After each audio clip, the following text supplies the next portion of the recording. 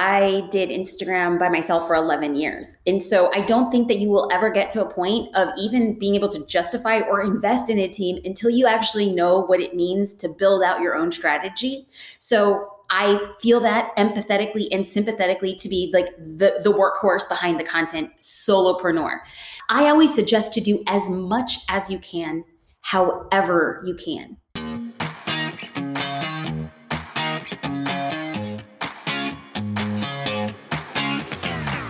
We became entrepreneurs because, more than anything, we want freedom. We want to be in control of our own schedule, income, and life. But unfortunately, that isn't always the reality of being a business owner. I'm Gillian Perkins, and I'm on a mission to take back entrepreneurship for what it's supposed to be. In every episode, I'll share with you how to get the most out of every hour you work, so that you can work less and earn more. Let's get to it. Hey there, everyone, and welcome to today's episode. I'm joined today by the lovely Jasmine Starr. Jasmine Starr is a photographer and a business strategist who dropped out of law school and became an internationally recognized creative entrepreneur. She's the founder and CEO of Social Curator and the host of The Jasmine Starr Show.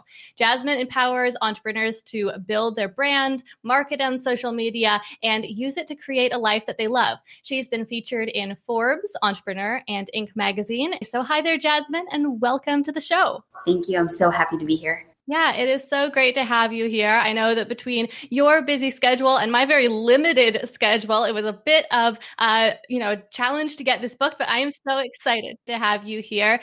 Today, I really want to be talking to you about Instagram, especially how you fit it into your schedule, because I know that you are a busy woman, and I know that I personally sometimes have trouble fitting it in because I've got 4 kids and I don't spend a lot of time working on my business every week. And Instagram, I really see the appeal of it. And I see when I get involved with it and when I spend time on it, how much engagement I can create. And I love how I can talk to my audience there and really start to create conversations. But I have trouble fitting it into my limited schedule. And so I really want to just talk to you today about how you manage to do that, because I know you have a lot going on, how you manage it, how much time you actually spend on it, why it's worth it to you, and any secrets that you have for having the biggest impact with it with a relatively limited amount of time. So to get started, can you just tell me a little bit about how much time you do spend on Instagram? Well, it depends on the day, but more than anything, it's going to be very important for me to have a plan because I'm not just on Instagram. I am creating YouTube content and Facebook and Instagram and still kicking it on Twitter. I am active on Clubhouse. I really love TikTok. So it's not just isolated on a singular platform. The idea is to create content that could parlay into multiple platforms, but making it feel native to it. So if we're to isolate a day like today, well, I have done a lot of batching of content. So for instance, I will set out a few hours every other week to create small videos for reels that I will also be able to post on TikTok. So today I already had the reel created. I uploaded it. I had very little copy because the reel does all of the copy that is needed. And then the call to action, the CTA, is included in the reel itself. So actually posting today, it took me less than 15 minutes, but the content creation part, it's batched largely. And the idea is to create a plan of execution for the week. Then I will denote anywhere from 3 to 4 times a day to dive into my direct messages and comments. And that could range anywhere from 20 to 25 minutes in pockets of time. But I believe that engagement is the thing. And engagement comes in multiple ways. It comes by way of responding to comments as well as responding or sending direct messages. I don't look at social media as a means to an end. I look at it solely as a point of connection. And so there's no better person to speak or validate your business idea than you. So I look at Instagram, I look at YouTube, I look at any place that people can have engagement as the front door to my studio on Main Street. If somebody were to come in, I want to make sure that I'm saying hi, and that's exactly what I do in the comments. So vast majority of my time on social media is driving engagement. So is it always you responding to every comment, every DM? Do you get any help with that? I create my content. I respond to all of my direct messages. I respond to comments. If I feel like there is like a big day, so for instance, whenever I talk about things that I know are going to be major pressure points, if I take a stance on something and then all of a sudden I notice that there's going to be hundreds of comments, I try my best to connect with them. And sometimes I'll work with my team to say, hey guys, we need to have a little bit of clarity. I can't go through 400 comments in a day. What are we going to do to like divide and conquer? But specifically, I don't feel the pressure to say like, I must respond to every comment. I try my best. But most of the time, if I'm getting help, it's actually for points of clarity to make sure that everybody's on the same page. Mm-hmm. And so you said about 25 minutes. Were you saying 25 minutes 3 times a day sometimes, or 25 minutes divided by No, three? 25 minutes, 3 times a day. But again, it didn't start that way. This is the audience that it's fostered. And I want to be very clear that I'm not saying that it's mandatory or even advisable. I had once heard a description that CEOs are loosely and broadly put into 3 types of categories. You have a product-based CEO. This is somebody like Steve Jobs, who's so concerned with the end result and making sure that the product is unparalleled, that that's where his or her focus is. Another type of CEO is a people type of CEO. We can think of CEOs like this for like Southwest Airlines. This is about the people, the culture, making sure that everybody's invested in this much bigger vision. And then you have marketing CEOs. So think of somebody like Gary Vaynerchuk. His skill set is marketing. That's where he's going to over-index. I believe of those 3 types of categories, I am a marketing CEO. I just would like to lead the vision and be knee deep because it also is a derivative of what I do professionally. Inside of Social Curator, we teach people how to market and brand their business. If I am not a practitioner, y'all better be going to the doors. Like, do not take advice from somebody who's not doing the dang thing that they're asking you to do. If I am actually saying give engagement, be authentic, and lead the charge, I better well as do the same thing. Absolutely. So tell me about like your weekly Instagram routine. You talked about this like maybe bi-weekly batch content creation period of time. Then on a daily basis, you are responding, you're engaging with the people who are engaging with your content. Are there any other parts to this? Daily stories maybe, or creating captions, things like that? Well, Gillian, I want to have a point of clarity because I want to make sure that it's very clear as possible. We have batch content creating days for different types of content. So every other week, we're batch creating content for TikTok and Instagram Reels. And then I'll have a batch creating day for video content, things that I'm putting out on LinkedIn and YouTube. There's also times where I'm just sitting down and planning the content in of itself. So while it's tempting to say, I work 37 minutes a day on Instagram, there's a lot of things like how then do we draw the points of distinction for how long it took? I would say on average, it takes around 25 minutes to create a piece of content for Reels or TikTok. Now, mind you, that's less than 30 seconds. So let's just do some math. 25 minutes, I'm posting 3 to 4 TikToks a week. So we're creating about an hour to 75 minutes of creation time for 3 pieces of content. Mm-hmm. How we then take the time to post it and then engage adds to it. So I will say that we batch content for Reels and TikTok. We batch content for Facebook long-form videos, YouTube long-form videos, and LinkedIn long-form videos. And then what I'll do is I'll take a step back and we like to create pillar pieces of content. So anything like long-form content, like a podcast or a blog, we'll take micro pieces of that content and then that will then serve as copy for post on Instagram or post on Facebook. The goal for us is to work smarter, not harder. So I know I just spread out a ton of ideas. So let's break this down step by step. Long form piece of content, podcast or blog post. This could then become 3 to 4 Facebook or Instagram posts. Inside of a blog post, we can have a video, but we want to make sure that we're typing up a blog post so we are indexing for SEO.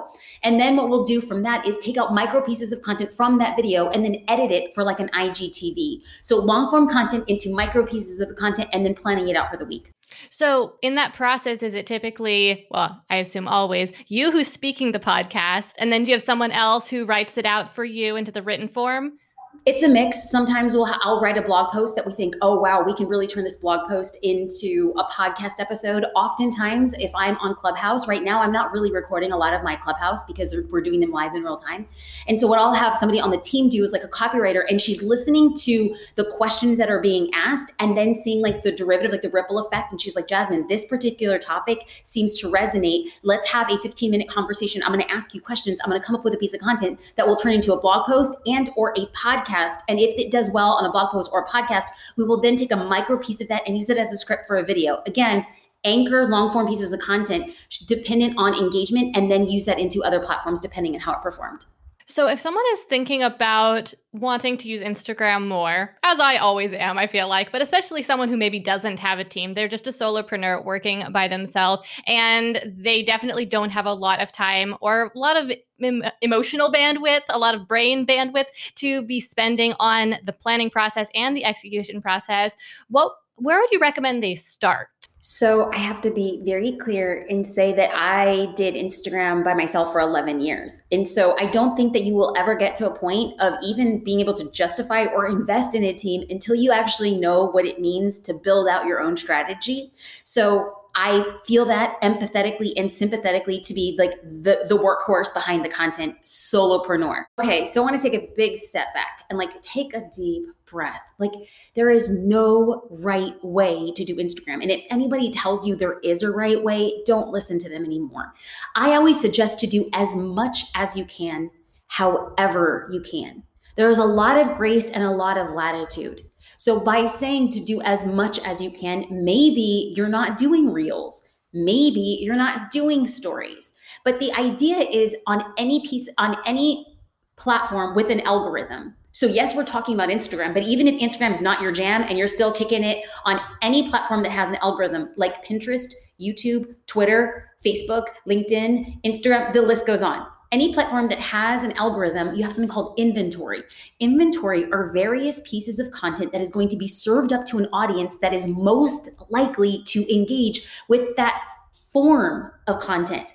So right now, Instagram by far has the most variety of forms of content. Stories, short form video, less than 60 seconds, long form video, more than a minute, less than 10 minutes, Instagram live that can go up to an hour and then turned into a long form video on Instagram. You have stories, you have reels, you have people coming on as guests on a live, and you can do one up to 4 people at a given time. So a lot of ways to test content. Should you be doing all of it?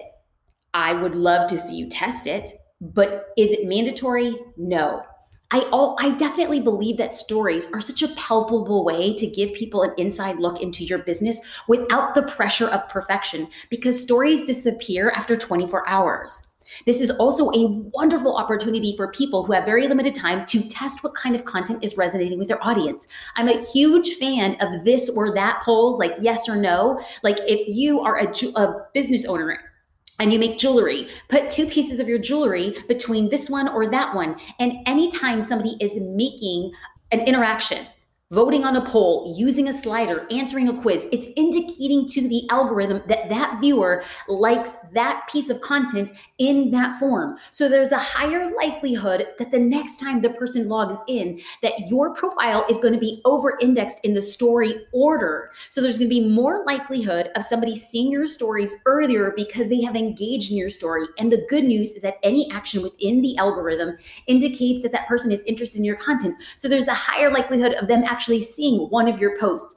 Everything works together. So that means that if somebody follows you, but they haven't really seen your post in a long time, and then they decide to go through and like 2 posts or send you a direct message, it indicates to the algorithm they're interested, and there's a higher likelihood of them seeing future content. Thank you so much for breaking that down, and you explained it so well. If anyone who is listening did not fully follow that or doesn't already fully understand how that whole thing works, back this up, listen to it again, because that was a brilliant explanation.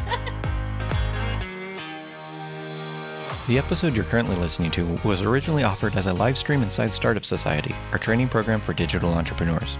Each week in the program, Gillian teaches a live workshop for startup members, including a teaching segment, like what you're listening to right now, a tutorial segment that demonstrates how to take action on the lesson, and an open Q&A period where Gillian and guest experts work directly with each member.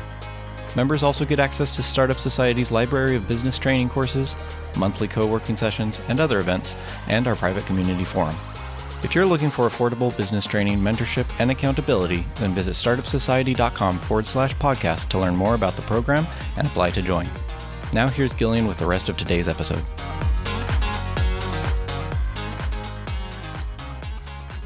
So So you touched on something really interesting there a minute or so ago when you were talking about how Instagram is now the platform where there are the most different forms of content. I've been noticing that myself as well, both on Instagram and also on YouTube. Now, this certainly occurs on other platforms as well. We see a lot of different forms of content on Facebook and on LinkedIn and other platforms as well. But especially on Instagram and YouTube, I've noticed lately that they've just been piling on the additional forms of content, with YouTube now adding YouTube Shorts. And obviously a while back, they added like community posts. And we see all these different additional types of content when both of those platforms originally were focused on one form of content, right? YouTube was just long form videos and Instagram was just pictures with some captions. And I think maybe originally there weren't even captions.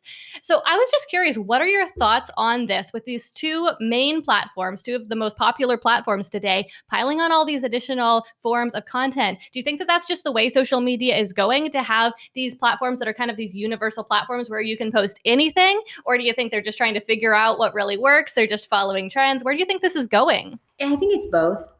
I do. I think it is the future. I do think that social platforms are going to have to iterate. Like, I'm so happy we're recording this because I firmly believe that Instagram will, by the end of 2021, incorporate some sort of audio only feature to compete with Clubhouse.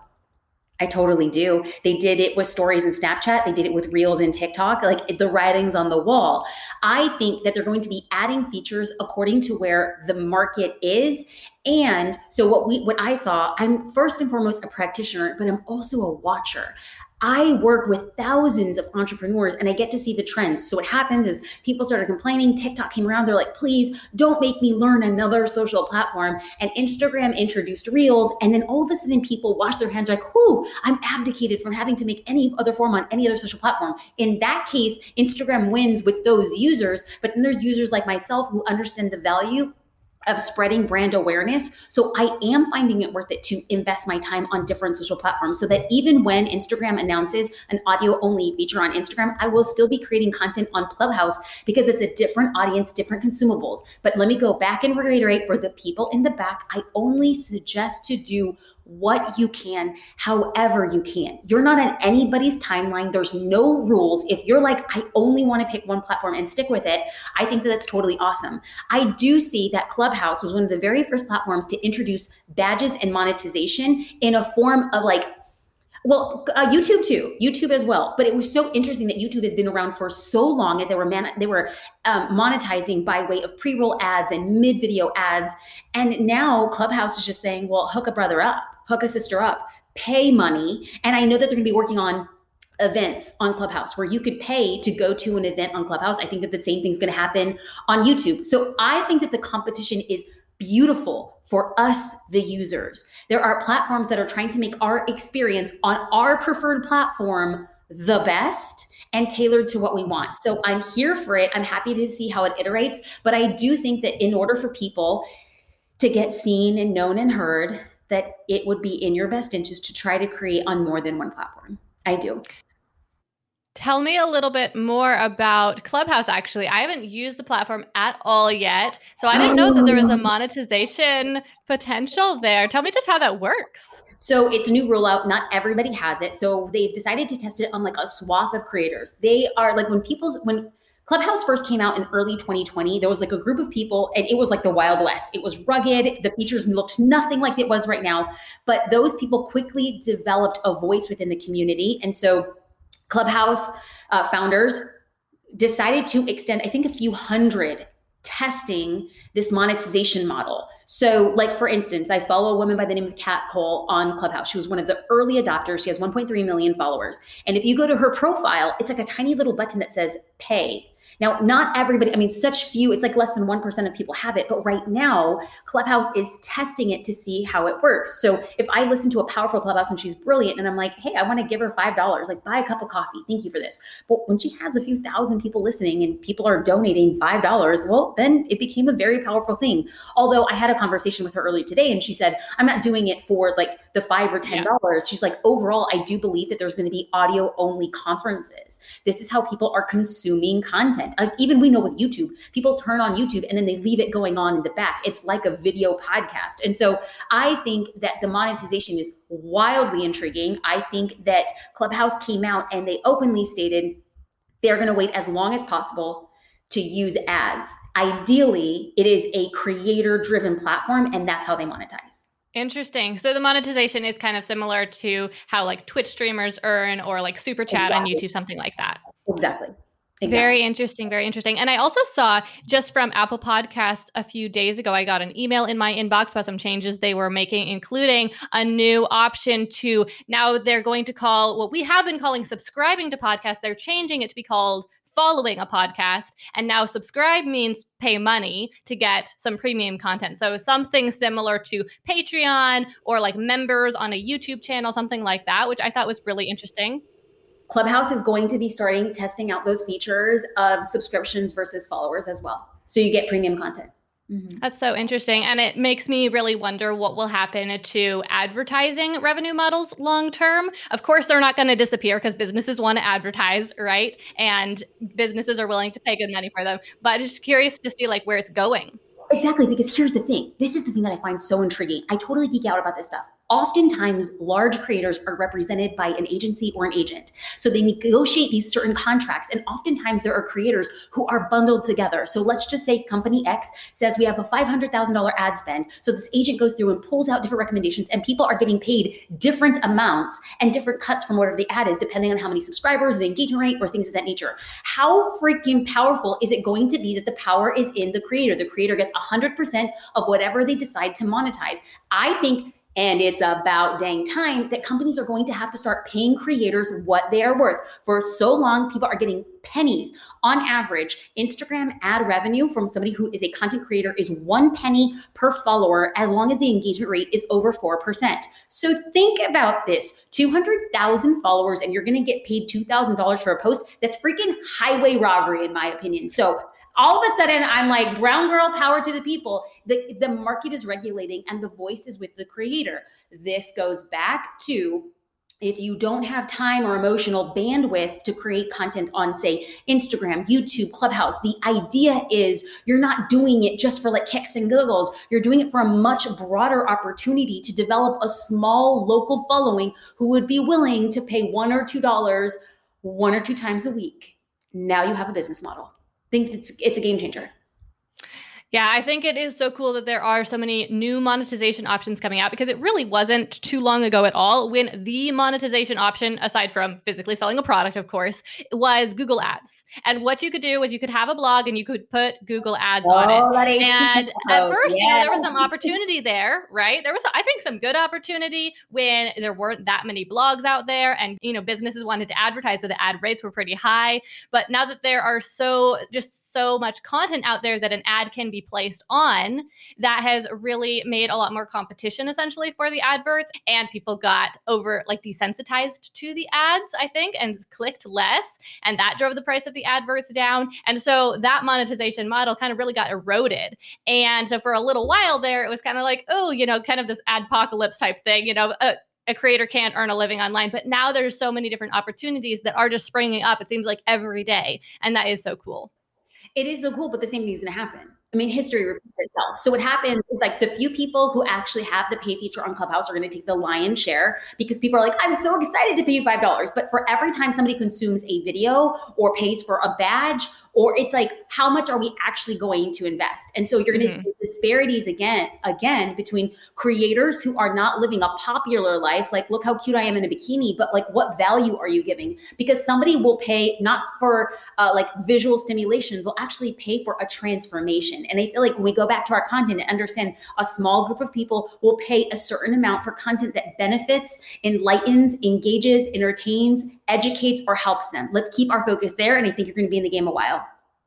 I think you're right. History repeats itself. And yes, this will get desensitized again. Like, people will get desensitized again, and competition is going to surface again, right? But on the optimistic side, history repeats itself, and there's going to be more opportunities over and over again, right? So, of course. So that's why it's like take a point of encouragement is learn, be an early adopter. And then the minute you see the writing on the wall for the next iteration, be one of the first early adopters and learn from that as well. Mm-hmm. And if you miss, the ship, if the ship sailed, it wasn't the only ship. There's another ship coming over and over again. So. Yes. So I think it's pretty safe to say, going back to Instagram here, I think it's pretty safe to say that you get better than average results on Instagram. What would you attribute that to? I actually don't get better than average results. Like I get oftentimes people ask me like, Jasmine, for the size of your audience, you're not getting as many likes. Oh, sure. And I'm like, well, yeah, I get that. But the idea is I do know that there's a lot of people watching, even if they're not commenting. Like the analytics don't lie. So I don't necessarily I don't need to be popular on Instagram. I need to be profitable. And how you actually drive profit is by number one, consistency. And this drives a lot of people crazy because consistency is the easiest thing and the hardest thing. It is just so hard to be consistent. And then also driving community. And by community, it's just a division of a brand. Like when you talk about brand, a brand is what you make somebody feel. A brand is what somebody says about you when you're not in the room. The idea is it's not enough for you to put out content and be like, I'm so great. Look at this content. It's riveting without responding to the people who are walking into your storefront. So making time for consistency, for engagement, and then also thinking about the person who is reading it. Like you have to put yourself in the shoes of your ideal client because oftentimes business owners treat Instagram like a walking billboard or QVC. And then they wonder, why aren't people talking back to my post? And I'm like, well, people don't talk back when they're consistently sold to. If you think about what your follower needs and then you give it to them, their first thought should be, wow, this person's a mind reader. How did he or she know that this was the thing that I wanted to see, I'm struggling with? Then what we do with our content is to solve problems. But in order for us to solve problems, we actually have to know what are the problems of our dream customers. The minute you start creating content that solves problems is the minute you will actually see the needle move in your business as a result of it. So it really is a much bigger picture strategy than just like your Instagram strategy. You have to think much bigger term is what I'm hearing. Absolutely. But then also there's a lot of hope in that. It's like, you don't need a booty babe or a car bro to like win on Instagram. Like inside of Social Curator, we see people with less than 2,000 followers having 6-figure businesses. Why? It's not riveting content. It's not, I'm vacationing in Belize again. Oh, here are the keys to my Maserati. It's truly, let's talk about your problems and how we solve them. People will pay for that. That's the difference. Mic drop, right? Well, Jasmine, this has been amazing. Before we wrap this up, can you tell the listeners where they can go to find you online? Thank you so much. You can find me on all social platforms at Jasmine Star, at jasminestar.com, and at socialcurator.com. Fantastic. Thank you so much. This has been great. And Thank you. I hope that we can have you back again someday. I hope so too. Thank you. All right. Well, that is everything for today. Thank you so much for joining me for today's episode. If you found this episode helpful and you would like to participate live in future recording sessions, then be sure to visit startupsociety.com/podcast to learn more about all the benefits of membership and apply to join. And finally, it would be a big help if you left Work Less, Earn More a review on Apple Podcasts. Not only will this help us reach more people, but it's also going to give you the chance to potentially win a 12-month membership to Startup Society. All you need to do to enter is post your review on Apple Podcasts, then email a screenshot to contact@gillianperkins.com. Thanks again so much for listening. Now let's wrap this up. I'm Gillian Perkins, and until next week, stay focused and take action.